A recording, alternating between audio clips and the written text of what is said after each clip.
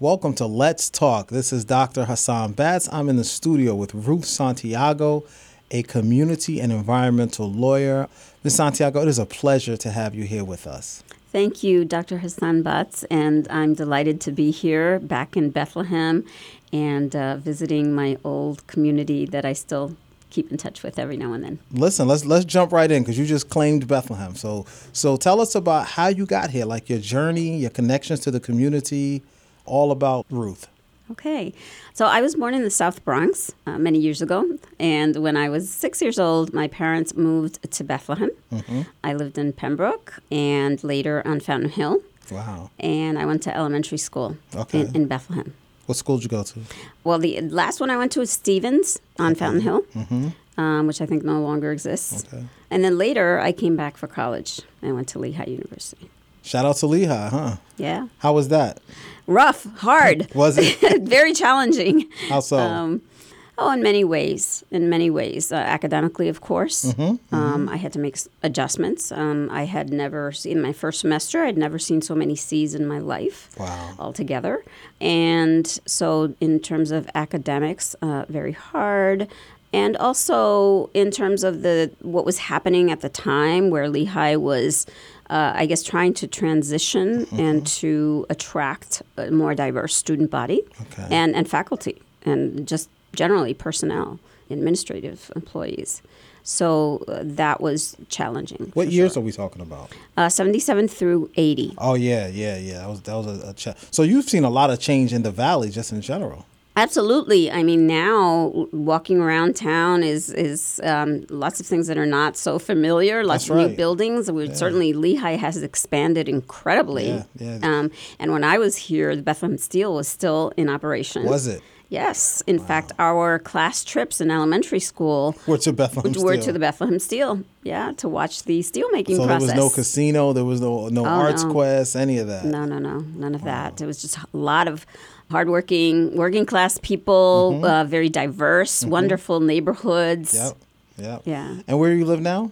I live in Salinas, Puerto Rico, which is on the southeastern coast of the archipelago of Puerto Rico. How long have you been there? Oh, most of my life. So have you seen a lot of changes in Salinas also?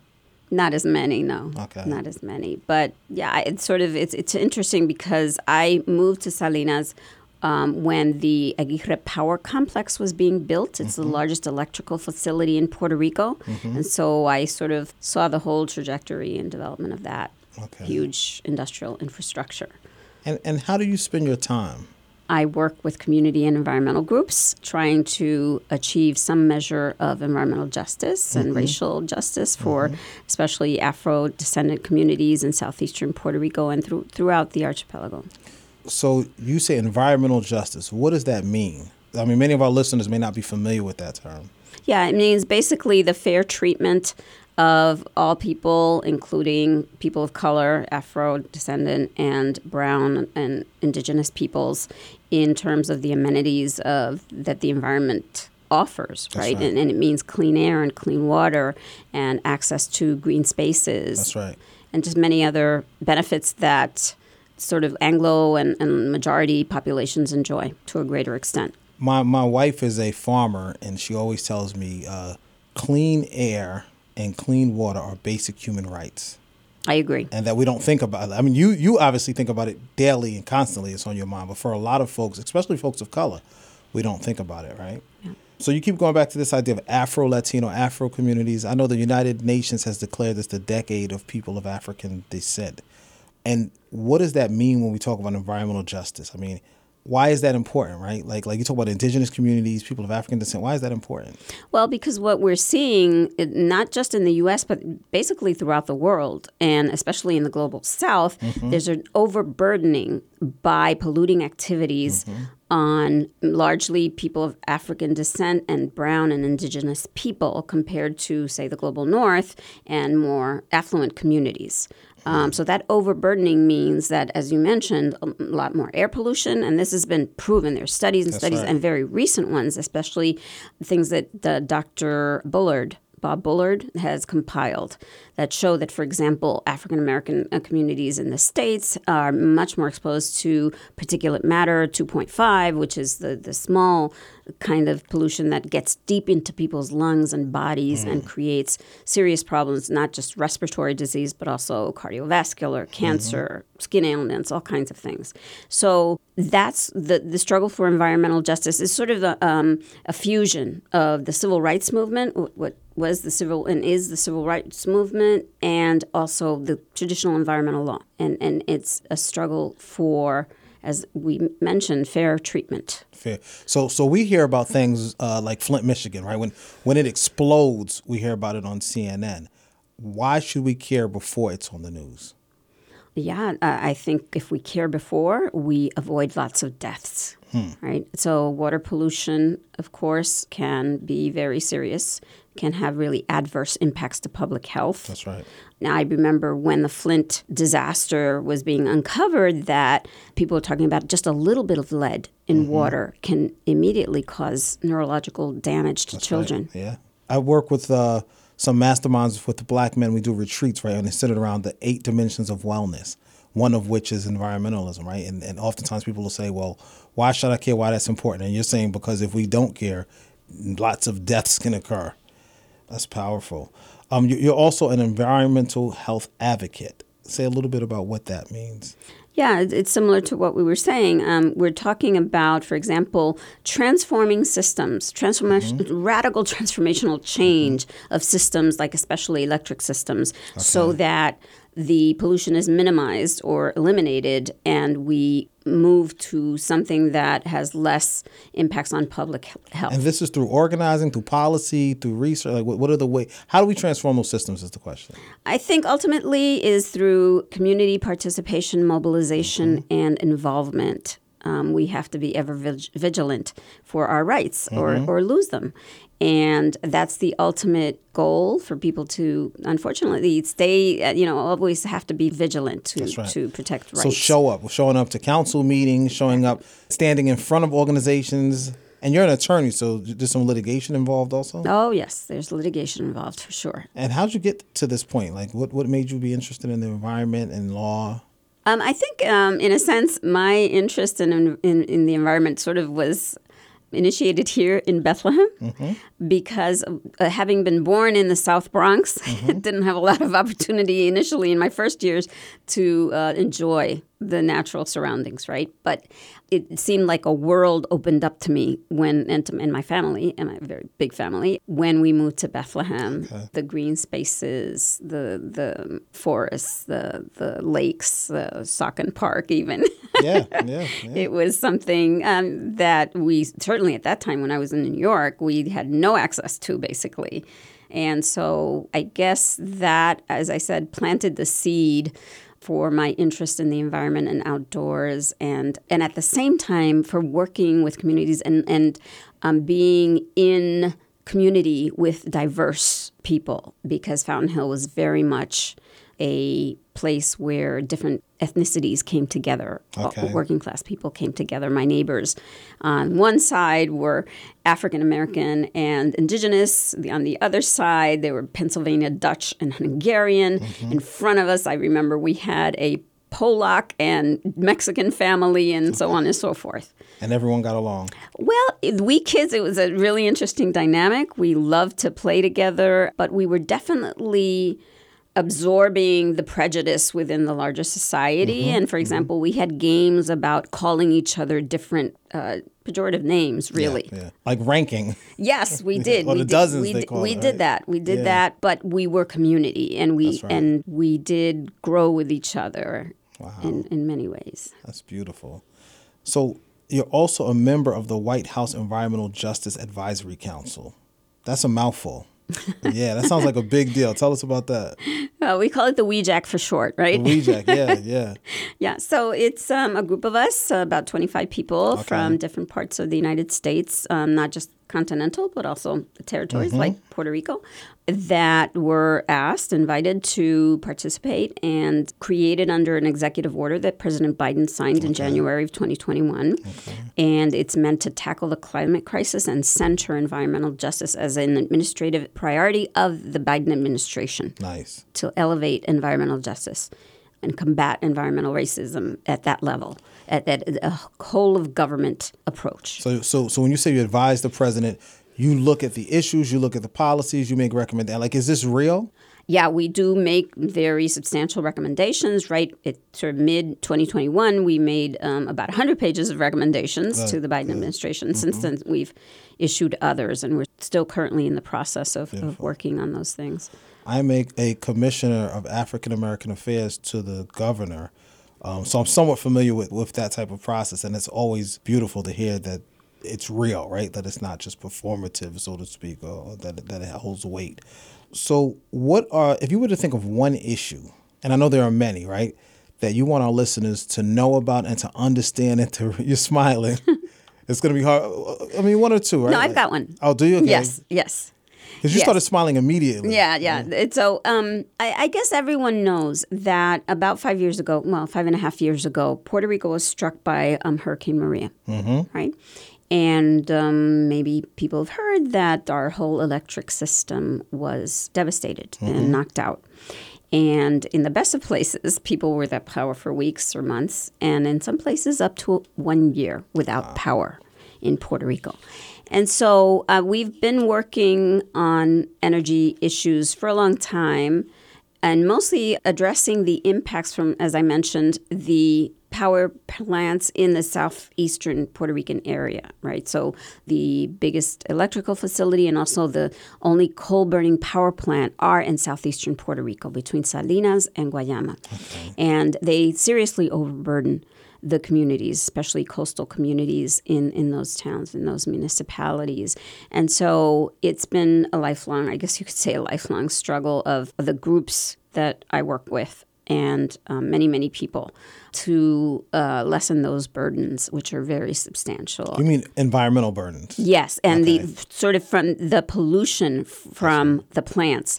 And I'm talking about not just air pollution, which many people think of, what comes out of the stack. Yes, that's a big problem. And we're, in fact, what EPA calls a non-attainment area for sulfur dioxide emissions. And so that's one aspect. But many people don't realize that power plants also affect water quality and availability.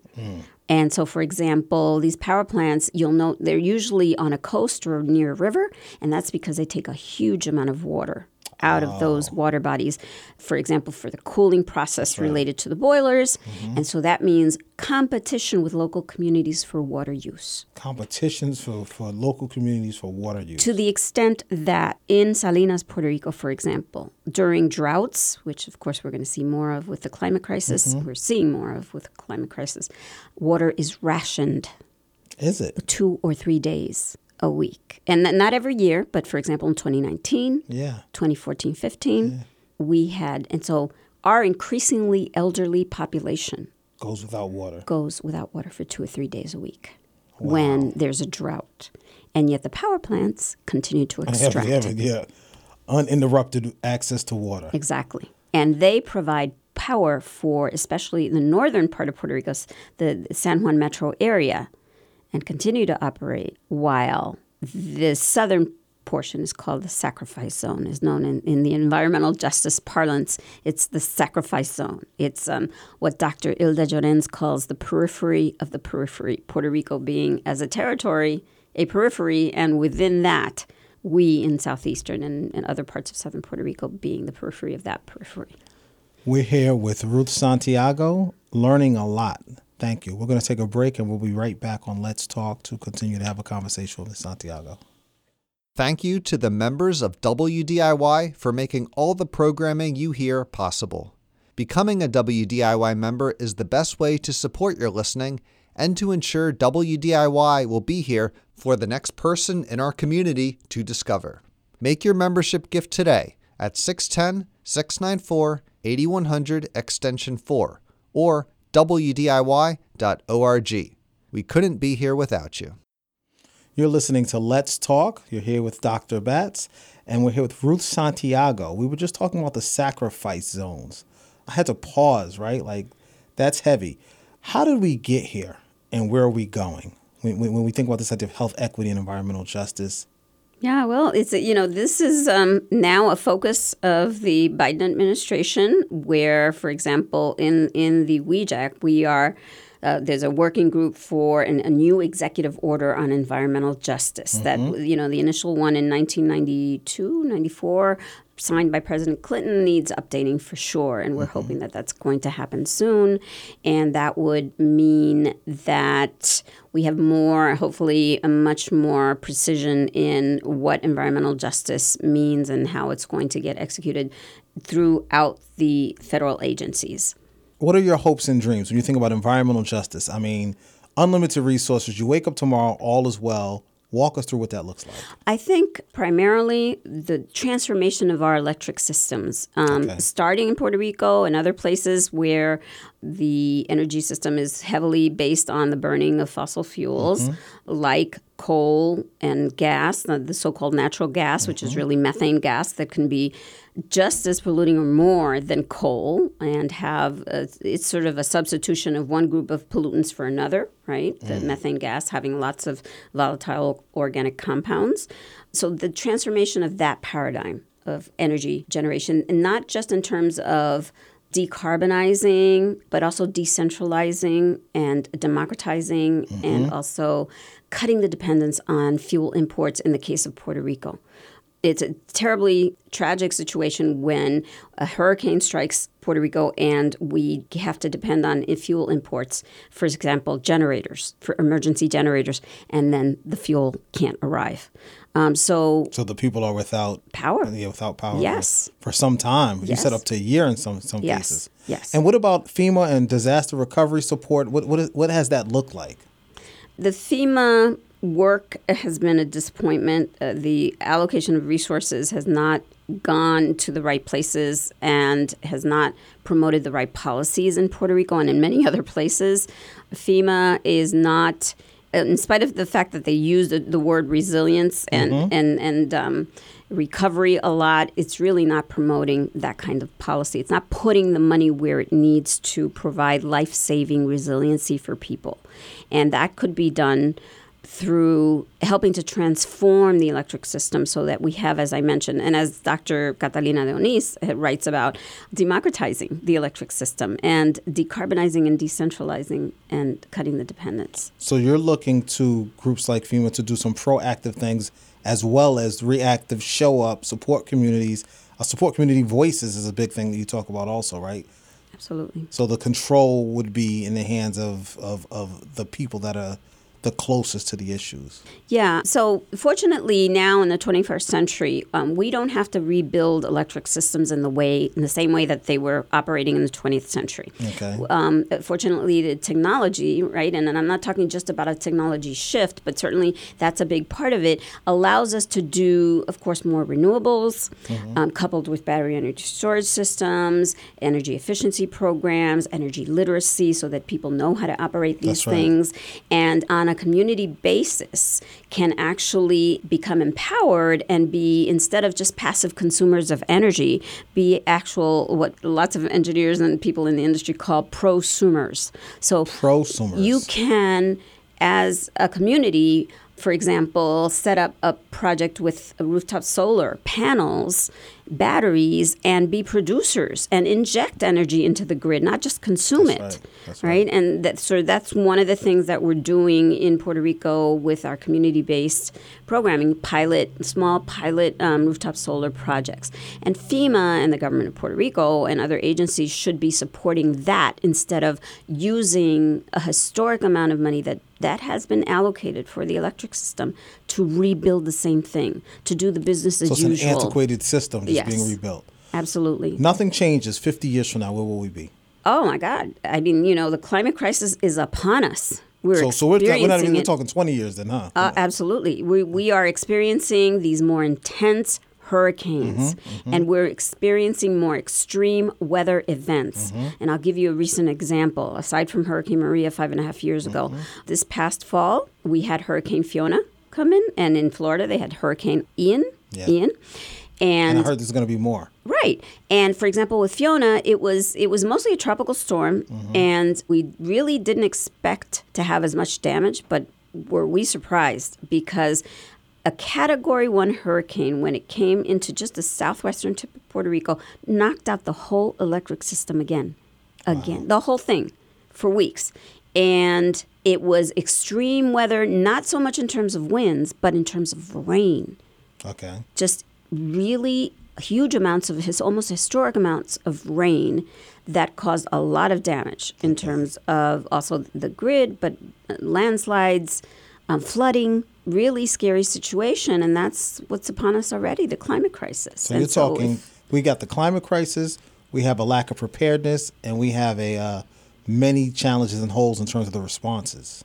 Absolutely, yeah. It's scary stuff. It is. And that applies to almost everywhere along the Gulf Coast for sure, and up to the eastern seaboard. I mean, Hurricane Sandy was where? All the way up to Vermont, I think, practically. Yeah. So these things affect way beyond Puerto Rico and the Caribbean and Florida. Right. And it feels like it's almost daily or monthly, right? Like that somewhere in the world you're seeing something occur, and this is new. So where do we go? What do we do to be advocates, to have a voice, to make a change, to be part of the solution? What does the average listener do? I think we organize at the community level, right? Okay. We really... You're talking local organizing. Yes, grassroots organizing. Yeah. Communities becoming involved. I mean, there are certain opportunities that I guess communities have to push their way in the door to, for example, the local emergency planning committees. That's right. Like that is a thing that many people don't even know exists, but it's something where the government has to create these regions and tally what industries are in the area and what's going to happen when there's a disaster in the area to avoid even further damage to the population and the public health. And I'm talking about, for example, in Texas, chemical companies being flooded and spilling toxic chemicals into waterways and into flooded communities. Ohio, the train, right? Absolutely, yeah. So some would say that crisis is big business, right? And then, another part of the conversation is when you begin to look at the minority spend on these cleanups and crisis responses, there are still inequities. Do you guys talk any about that? That's interesting that you should say that, and I think there's a certain perspective that the whole climate crisis is a big business opportunity. That's right. I disagree. Okay, actually. Say more about that. I think... you're knowledgeable about that, so I'd love to hear.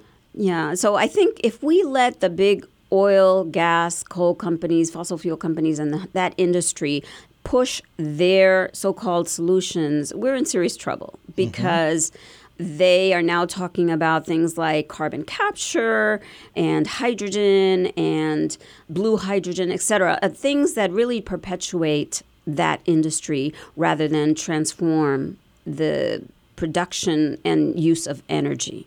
And so I think that we really need to work with community groups and government, direct public investment in that transformation of that grid. Right. I think we're saying the same thing. What I'm saying is by not fixing the system, they continue to make money. It continues to build wealth for them. And as as communities of color are suffering, the money's being made and sent outside of our communities. Absolutely. Yeah. Yep. You mentioned the emergency local planning committees. How do folks learn more about those? Okay, well, they're contacting government officials. There's every region, every area of the United States has to have local emergency planning committees under the Emergency Planning and Community Right to Know Act. Okay. Right?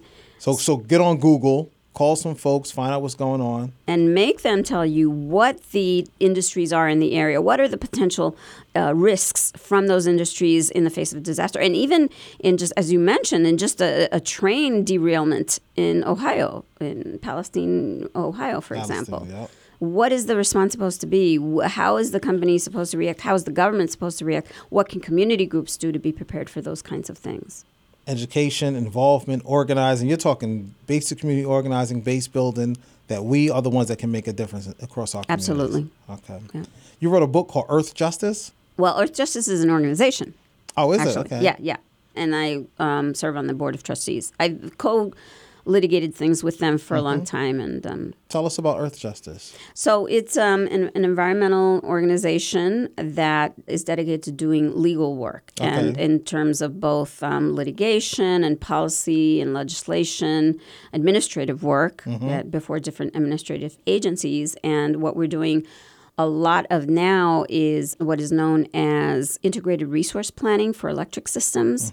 So that is basically if a place establishes like a renewable energy goal, how that gets implemented over a course of 20 years, but with like maybe a 5-year action plan. Okay. What do you do for fun? Dance salsa. There you go. How long is your whole life? Anytime I can. Really? You've been dancing salsa your entire life? Well, it's a family thing, and it's like a cultural and community thing that we do. You didn't have to think about that. You just said dance salsa. I mean, I'm always hoping I have a chance. There's a Puerto Rican club here. This is where I grew up, basically. My father was a big supporter of the Puerto Rican club, and, the Puerto Rican community here established that many years ago. And so, yeah, that's... Your people are very important to you. Oh, yeah, absolutely. All people are very important, I think, to us, right? That's a beautiful response. All people are very important. And it sounds like you work a lot. Like your work is your passion. I do love it, yeah. You love it. Yeah. And so what's next for you? I know you do too. I can relate, right? Yeah. But you get so energized. It's like your work seems to be rejuvenating and restorative. Like Yeah. I mean, I think there are obvious motivations here because having experienced not just Hurricane Maria, but, ever since I can remember, I remember in 1989, I was pregnant with my first son, and Hurricane, what was that hurricane? Hugo was by. And the tin roof of the house where I was staying almost blew off. And we had a partial power outage that took about half the island without power. And so we've been experiencing this for a long time. Right. And we know now that there are things that we can do. We have civil society proposals to transform the grid and the electric system and empower local communities in the process. This is real for you. This is not academic or theoretical, right? Like philosophical. This is real for you is what I'm hearing. Yeah, absolutely. I love academics. I used to teach at the University of Puerto Rico, but I'm doing this now 100%. Yeah, it's kind of like a both and. Right. So in closing, what do you want to share with us? What do you want to leave our listeners with? Yeah, so I think people who are in solidarity with Puerto Rico, that care to any extent about Puerto Rico and about communities throughout the U.S. in general, need to put pressure on FEMA. Make sure that FEMA is investing those historic amount of funds for disaster recovery in not rebuilding the same old thing, centralized, fossil enabling, undemocratic, colonial systems, and instead listening to communities and promoting the transformation of, for example, electric systems and housing and other infrastructure in a way that really serves the public interest and saves lives. And how do they do that? So I think basically FEMA has to invest in communities directly and provide funding to community-based groups, nonprofits that are doing... Grassroots organizations. Yes. Yeah, that are connected to the people, led by the people. Exactly. Credible messengers, as we call them. Yes. Thank you, Ms. Santiago, for joining us, Ruth. It's a pleasure to have you back in Bethlehem. Thank you for all that you do. A lifetime of work around something that's really important. So we appreciate you joining us for this show. Thank you so much. Thank you for listening to Let's Talk. I'm Dr. Batts. See you next time.